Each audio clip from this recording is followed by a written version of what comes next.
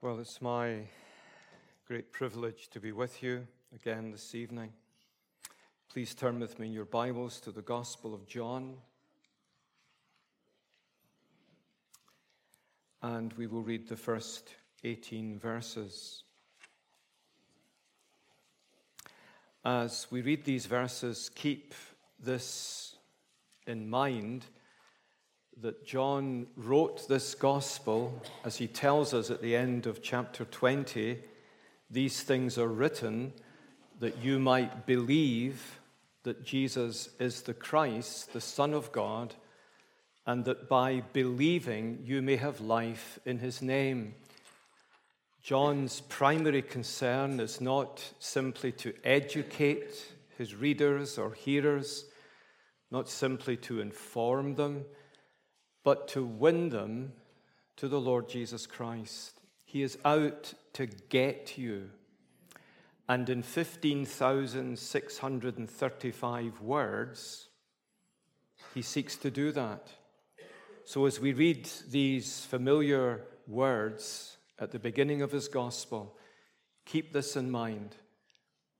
God, through his servant John, is seeking not only to teach you certain great, profound truths about himself and his Son. He is out to win the allegiance of your life, the devotion of your heart, and the enthronement in your life of his Son, Jesus Christ. In the beginning was the Word, and the Word was with God, and the Word was God. He was in the beginning with God. All things were made through him, and without him was not anything made that was made. In him was life, and the life was the light of men.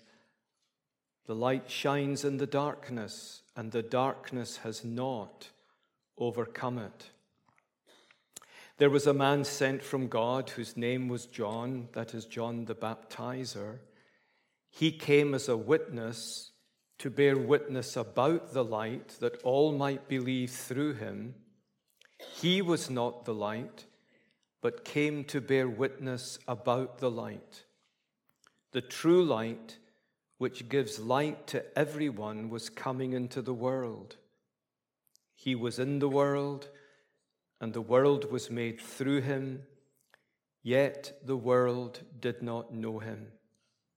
He came to his own, and his own people did not receive him.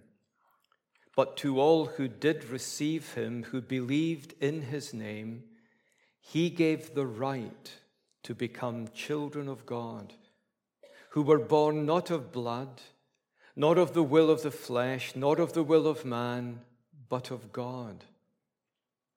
And the Word became flesh and dwelt among us, and we have seen his glory.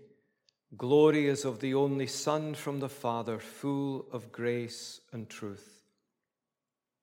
John bore witness about him and cried out, "This was he of whom I said, 'He who comes after me ranks before me, because he was before me.' For from his fullness we have all received grace upon grace. For the law was given through Moses. Grace and truth came through Jesus Christ. No one has ever seen God, the only begotten God, or perhaps better, the only begotten Son, who is at the Father's side. He has made him known." Whenever you read the Bible or hear the Bible read, you should always have in your forefront of your minds this truth.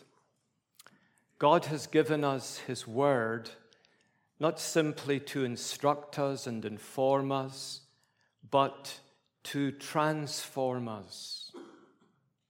His word comes to dwell richly within our hearts. It comes not merely to remain on the surface of our lives. It comes not merely to make us orthodox in our convictions, but godly in our living. Martin Bucer, the great reformer from Strasbourg, who so influenced John Calvin during the 2.5 years Calvin was there with him, 1538 into 1541, wrote, "True theology is never theoretical. It is always practical and pastoral. The end of it is to live a godly life. Those who understand theology best are those who live the most godly of lives." God has given us His word. He's not given us a systematic theology. He's given us His living revelation embedded in time and space, in sociology and psychology. He's given us His truth enshrouded with humanity, inspired inerrantly by the Holy Spirit. And here is John, who, by the grace of God, had come from being a fisherman to being a fisher of men. He had come to follow Jesus Christ. His life had been captivated by Jesus Christ. His life had been transformed by Jesus Christ. And now he writes this gospel to win others to the Savior that he has come by the grace of God to know and to love. And so my hope this evening is not that we will simply leave thinking, well, that was helpful and interesting. I didn't know about this. I wasn't sure about that. But that we might, in the Lord's goodness, all leave saying not only it was good for me to be here, but blessed be God that I was here. If someone asked you, what is the glory of the Christian religion? I wonder what your answer might be. What is the glory of the Christian religion? John Owen, the great English pastor, theologian, the Puritan, born 1616, I think, died 1683. He wrote these words: "The glory of our religion, the glory of the church, the sole rock whereon it is built, the only spring of present grace and future glory, is the incarnation of the Son of God." Now that may strike you as a little unusual. Perhaps you're expecting Owen to say the glory of our religion, the only spring of present grace and future glory, is the cross of our Lord Jesus Christ. And I would think that if you said to John Owen, surely, Dr. Owen, it's the cross and not the incarnation, my guess would be that Owen might smile, if he ever smiled. And he would say to you, you think not rightly about the cross of the Son of God who loved you and gave himself for you. The glory of the cross rests on who it is who hangs there, making atonement for sin. What gives virtue and value? What gives glory and eternal blessedness to multitudes no man can number from that one man dying on a Roman cross? It lies in the virtue of who he was. God the Son made flesh. And I want, in the short time we have this evening, to reflect with you on the 14th verse of this first chapter of John's Gospel, and significantly the "and" should be there. If you have an NIV, write "and" in front of verse 14. It is kai hologos sarxageneto, kai, and it's significant. These copulative words in the Bible are profoundly significant. And the Word became flesh and dwelt among us, and we have seen his glory, the glory of the only begotten of the Father, full of grace and truth. Now, the New Testament makes no attempt anywhere to explain the incarnation, literally the becoming in flesh of God the Son. It was not that the New Testament writers were unintelligent or that they lacked inquisitiveness.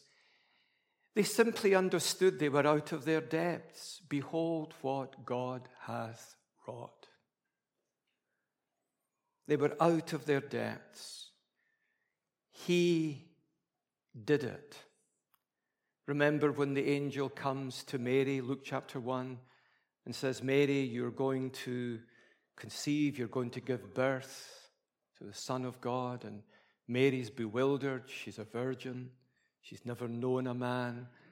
And she says, how will this be? Can you imagine this young, possibly 14, 13, 15-year-old Jewish girl, bewildered?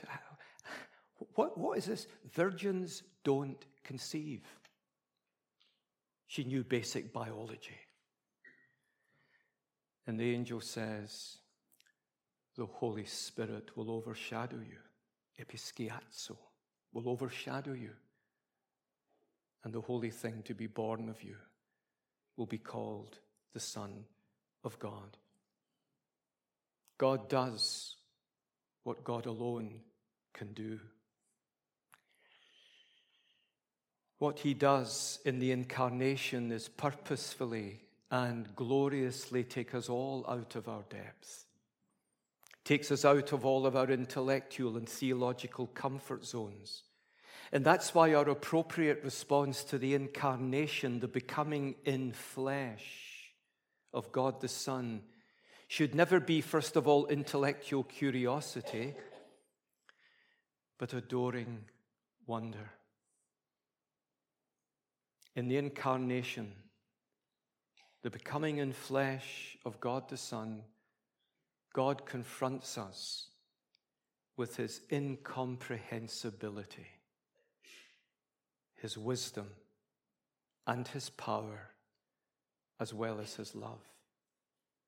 I remember sitting in the library at Cambridge University some years ago. The works of Herman Bavinck had just been translated in English for the first time, and some anonymous friend, I presume, from the United States sent me the 4 volumes. I still don't know who sent them to me. And I was sitting in the library reading volume 2, I think maybe page 29. It could be 39. Don't hold me to it. But it might be. I think it's 29. And Bavinck says, the fundamental idea in Christianity is... Now, how would you complete the sentence? The fundamental idea, truth, if you like, in Christianity is the incomprehensibility of God. And this is what we encounter in these dramatic words that must have sounded bizarre in the extreme to the ancient Greco-Roman world.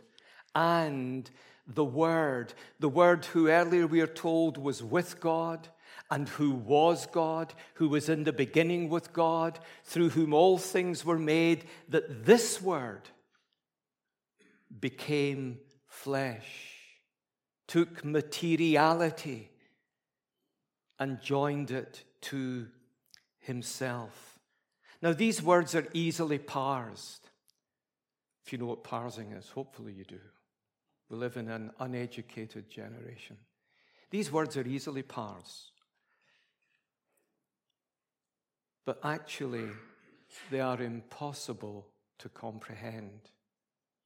We're like Job, we're touching the outskirts of God's ways. We understand the words, but oh, the depths of the riches, both of the wisdom and knowledge of God, how unsearchable are his judgments. His paths are beyond tracing out. Who has known the mind of the Lord? You'll notice here that John is uninterested in reflecting on the metaphysics of the incarnation. The how of the becoming in flesh is beyond him. He simply states the foundational fact that God in Christ, God the Son in Christ, became flesh. Now, there are two things you need to understand here, two things that sometimes people imagine these words to teach when they don't teach that. These words are not saying to us that God the Son laid aside any of his godness when he became man. Now, maybe you're thinking, but Ian, he auton ekinosin. Remember? Philippians 2:7, himself he emptied. He didn't empty himself of anything. And you're saying, Ian, the Bible says, literally in the Greek text, himself he emptied. What's the next word? What's the next word? Himself he emptied, taking the form of a servant. This is subtraction by addition. He didn't stop being what he was, he became what he was not. This is his humiliation. He didn't cease to lay aside, he didn't empty himself of all but love. I can never sing that line in that great hymn, "And Can It Be?" because it's not true. He didn't empty himself of anything. He emptied himself by taking the form of a servant. Subtraction by addition. And the other grave misunderstanding, actually grave heresy, is that God became a man in some kind of fusion of deity and humanity. The early church wrestled with this and through agonizing reflections on the Holy Scriptures came to the conviction, the truly biblical conviction, that this union of God and man in the womb of the Virgin Mary was without mixture, without confusion, without separation. He was the one person, but there were two natures. They must never be blurred. They must be distinguished, but never separated in that sense. And so John says something that would have startled the ancient world. He became flesh.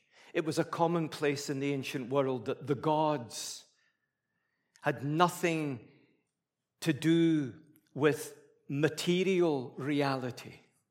In fact, the great desire and the great aim was to free yourself of the cumbersomeness, the deadness, the dragness of the flesh and escape into the ethereal. And here is John saying, he became flesh. Now, this is a remarkable word because in Paul, flesh is almost always reflective of fallen Adamic humanity. But not in John. John is saying he became flesh. He came into personal union and identity with us as the better than Adam, becoming one with us, that he might stand before God in our place and for our sake as our covenant head, giving to God in our humanity the obedience we could never give him, and to die the death we could never die. It's a startling word because Jesus Christ looked like a sinner. In fact, Paul in Romans 8 verse 3 says, he was born in the likeness of sinful flesh. Homoiomete sarkos amartias. He was born in the likeness of sinful flesh. He looked just like a sinner. He was holy, harmless, undefiled, separate from sinners. But his humanity was so real. It wasn't an illusion. It wasn't a pretense. It wasn't a robe that he had put on. He became what he was not.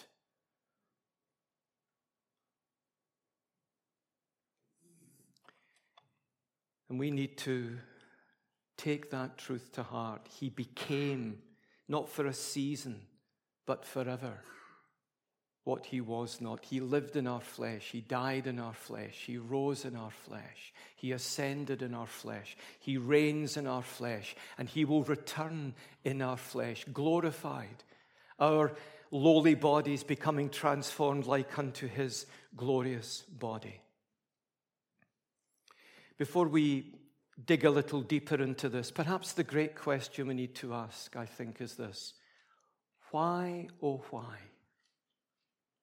would God do that?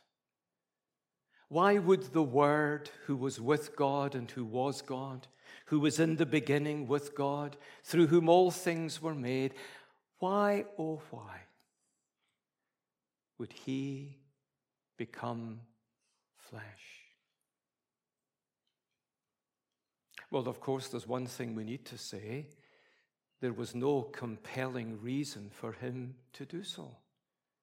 There was nothing in us or in God that necessitated or compelled him, the Father, to send his Son to take our flesh and in our flesh to make atonement for sin. God is under obligation to nothing and no one.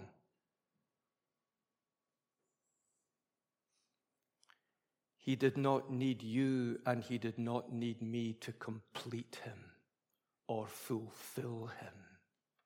He is eternally blessed. We add nothing to the eternal felicity of the Holy Blessed Trinity. So why would he do this? The Bible gives us two reasons, I think. God so loved the world. Why did you come? Because we so loved this world. This world, this fallen, sinful, God-denying, God-rejecting, hell-deserving world, you loved this world? Yes. Lord, but why? Because it pleased us so to do. That's why we are all debtors to sovereign grace, mercy, and love. We all have the same testimony if we're Christians. Whether we're regenerate in the womb like John the Baptist, whether we're converted dramatically like Saul of Tarsus, we all have the same testimony, saved by the electing, sovereign, gracious, free, discriminating love of Almighty God. To him alone be the praise and the glory.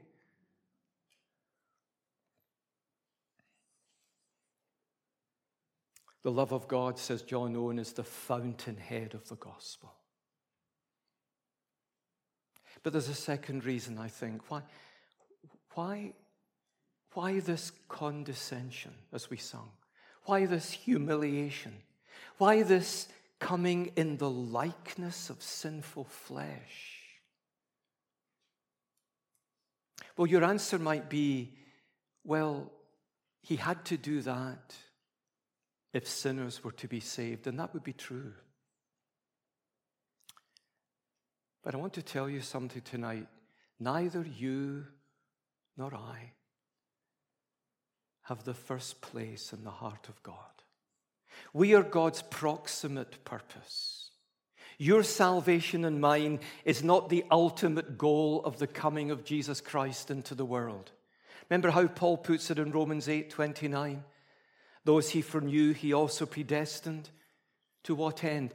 To be conformed to the likeness of his Son, in order that he might be the firstborn among many brothers. The coming of the Son of God into the world was for the ultimate glory of the Son of God, that he might be the firstborn among many brothers. We are the proximate purpose of the Savior's coming. The Father's ultimate purpose concerning his Son's coming is to make his Son the firstborn among many brothers, that heaven should be populated with creaturely reflective analogues of the Son of God.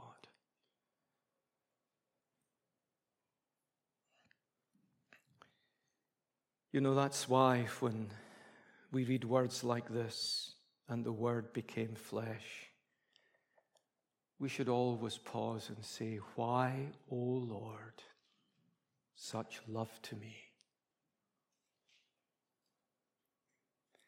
Let me say 4 things about the incarnation of the Son of God.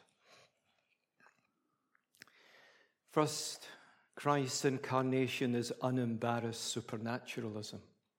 Those are Benjamin Warfield's words. I hope some of you at least have read, and that some of you might be prompted to read anything by Benjamin Warfield. Anything is gold dust. Christianity is unembarrassed supernaturalism. That's what so confounds the world. You believe that out of nothing, God created all things? Absolutely. You believe that in the space of 6 days, out of nothing, he created all things, sustains all things, upholds all things, directs all things, sovereignly overrules all things, ordains all things? Yes. I remember in Cambridge, one of the students who had started attending Cambridge Presbyterian Church, one of our wonderful girls had brought her along, and she asked to meet with me, and I met her in Starbucks the following week, and I could see she was quite nervy. I can still picture her sitting there, and she eventually said, could I ask you a question? I said, oh, you can ask me anything you like. She said, do you believe in Noah's Ark? Well, she was studying the sciences at Cambridge, a bright girl. Well, I laughed, and she sort of looked at me. I said, you're asking me if I believe in Noah's Ark. I believe the creator of the cosmos became a zygote in a virgin's womb, and you're worried about Noah's Ark.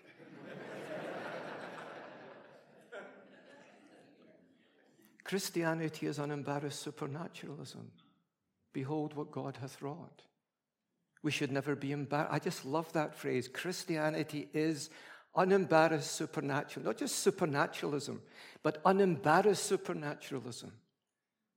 Is anything too hard for the Lord?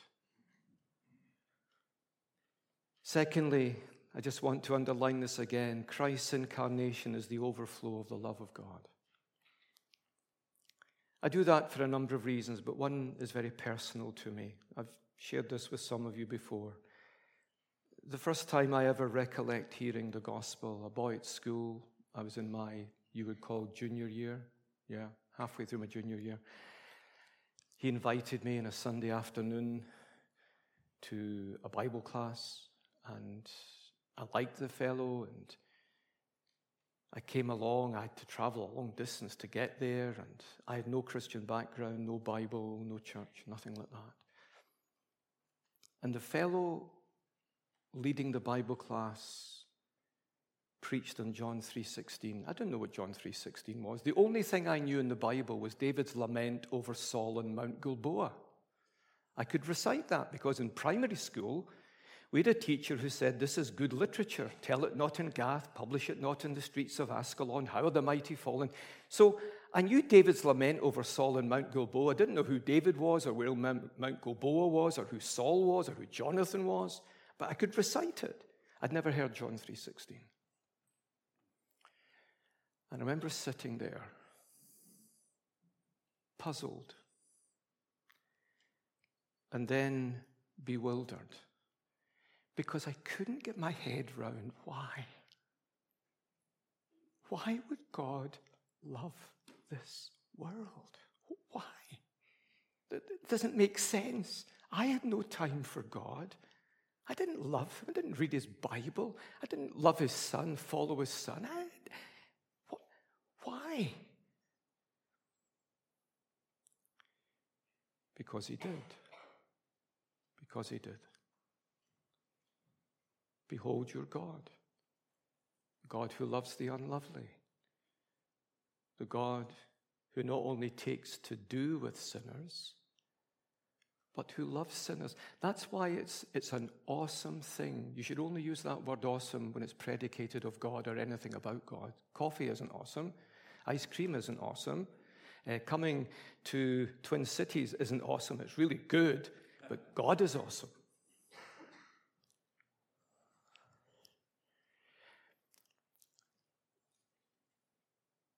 We need to understand how central, how paramount the first movement of the gospel is, so that people hear that the great movement of God to this fallen, sinful, hell-deserving world is the overture of love. That's why it is an awesome thing to turn your back on God. You're not turning your back on the ground of being. You're not turning your back simply on the existential creator of the cosmos. You're turning your back on the God who is love and who sent his only begotten Son that you might be saved from a lost eternity. Thirdly, Christ's incarnation was the revelation of the glory of the only begotten Son of God. The Word became flesh. He dwelt among us. We almost, and I think John would expect us to understand that the word here is tabernacled. He's using Exodus 33 and 34 language. Not just in dwelt, but in grace and in truth. These are words that are embedded in Moses' dramatic encounter with God. In Exodus 33 and 34, Lord, show me your glory, says Moses, remember? And the Lord places Moses in the cleft of the rock, and he causes all his goodness to pass before him, the glory, goodness of God. And what does the Lord say? Remember, these are astonishing words. What does the Lord say? Moses says, show me your glory. He says, Yahweh, Yahweh, rich in mercy, full of covenant love. Yes, he will by no means clear the guilty, but the first great movement is, you want to know me, Moses? I'm rich in mercy. Maybe someone here needs to hear that tonight. God is rich in mercy. You may say, well, if you knew what I was like and what I've done, I couldn't care what you've done. God is rich in mercy. Full of grace and truth. We don't have time to fully unpack that, but do you see what John is saying here? The glory of the only begotten, and it should be only begotten, not just one and only or only. I was saying this yesterday to the men.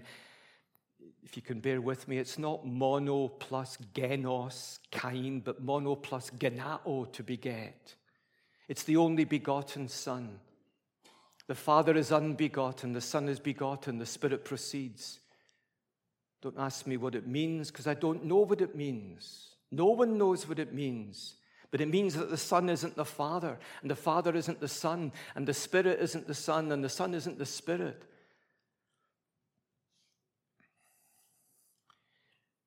It's the revelation of the glory of the only begotten of God, and it's a glory of grace and truth. I think it was Thomas Goodwin, I'm just remembering Thomas Goodwin in volume 5 of his works. Thomas Goodwin, the Atlas of Independency, as he was called, one of the 6 independent men in terms of ecclesiology at the Westminster Assembly. He says, grace is more than love. Grace is God who could send us to a damned eternity justly. Grace is God loving us. And John is expecting us to understand, and he'll later explicate this, that Jesus Christ is the truth. He is the truth because he is the gospel. The gospel isn't a blessing of salvation. We often think of salvation as a blessing. Well, of course it is in one sense, but more biblically, salvation is Jesus Christ. He's the Savior. You're not saved by believing that you're justified by faith alone. You're saved by coming and casting yourself wholly on Jesus Christ. I don't think the thief on the cross, as he entered glory and someone said to him, you're a justified sinner. I don't think the thief on the cross would have said, oh yes, I am. I think he would have said, what does that mean? Well, why are you here? How did you get here? The man in the middle said, come. Don't misunderstand me. Of course he was justified. Of course he trusted Christ, but it was so unformed and he knew so little, but he knew this. The man in the middle said, come. And the fourth thing, we should understand that Christ's incarnation should cause us to bow down and worship. One of the texts that I love preaching on at Christmas time is Matthew 2, 1 through 12. These mysterious strangers from the east, possibly they have been told about Daniel's prophecies. We don't know. The Bible is very frustrating, isn't it? The Bible really is frustrating, especially Hebrew narrative. You read Hebrew narrative, it almost never gives moral comment. It just trundles on, and you want to say, please stop. And is this good or bad? Moses killing the Egyptian, is that good? Or I think it was actually good, but there you go. Joseph, was he really proud? And I don't think Joseph was proud and arrogant. I don't think that. I don't think the text says that. But Hebrew narrative and the Bible as a whole, it expects you to join up the dots. That's why you need to know the whole Bible. Pastors, elders especially, you need to know the whole Bible. So when you go to glory and Ezekiel says to you, oh, did you find my book helpful? You don't want to be saying, oh, well, actually, I only read chapter 37.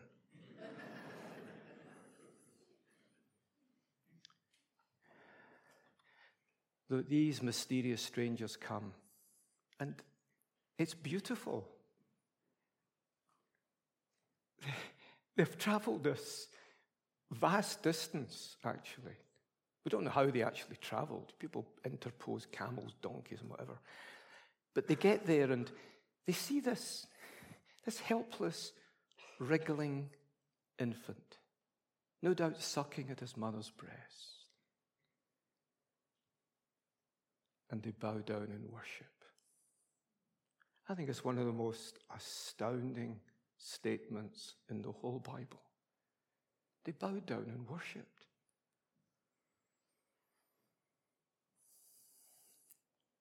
So let me conclude by applying this a little more practically. what will your life look like if you have come like John to see his glory? The Word became flesh and dwelt among us, and we have seen his glory. Now, many people saw Jesus but didn't see his glory. His own family initially thought he was mad. The religious leaders, they plotted and planned and wickedly and vilely, not knowing that they were accomplishing the sovereign predestinating purposes of God. But if you have seen his glory, the glory of the only begotten, full of grace and truth, because that grace and truth has captured your heart, what will your life look like? Let me just say three things as we close. Like Jesus, who is the glory, he is the doxa of God. Like Jesus, you will delight to obey the Father. Remember Psalm 40? I have come, it is written of me in the volume of the book. I've come to do your will, O God. The incarnate Son, as we will hear later, is the obedient Son. I've come from heaven not to do my own will, but the will of him who sent me. Is your delight to do the will of the Lord? Like the psalmist, does your heart say, Lord, I love to run in the way of your commandments? Secondly, like Jesus, you will love God's people self-denyingly. I have come as the incarnate Lord, not to be served, but to serve, and to give my life a ransom for many. That's the hallmark of every true Christian. Like the Savior, however poorly, they seek to serve others. I've left you an example, said Jesus, John 13, you should follow in my ways. And when he comes by the Spirit into our lives, he comes as the obedient Son. He comes to serve not only the Father who sent him, but to serve the people that he loves. And then, finally, like Jesus, you will love what God loves and hate what he hates. That's what holiness is. Holiness of life is loving what God loves and hating what he hates. Those were the two realities that framed and shaped and styled the Lord Jesus Christ's life on earth. Loving what his Father loved and hating what his Father hated. You see, it's one thing to understand intellectually and notionally that God became flesh, became man in the Virgin's womb and lived the life he lived and died the death he died. But he has come to indwell us by his Spirit. And that life is to be translated into our lives idiosyncratically as husbands, wives, children, parents, friends, grandparents. Our lives are to exhibit, however dimly, the Savior who became flesh in the Virgin's womb. May it be so. Let us pray. Our God and our Father, we bow down before your Son, the Son you did not spare but delivered up for us all, the Son who became flesh in the Virgin Mary's womb, the Son who took that flesh to Calvary's cross, and in that flesh made atonement for our sin. We bless you, Lord, for the wonder of his incarnation. We bow before you, we bless you, we thank you that it was all for us, though ultimately for him, that he came into this world to seek and to save the lost. We thank you, Lord, for your grace, which is found alone in your Son. And we pray in his name. Amen.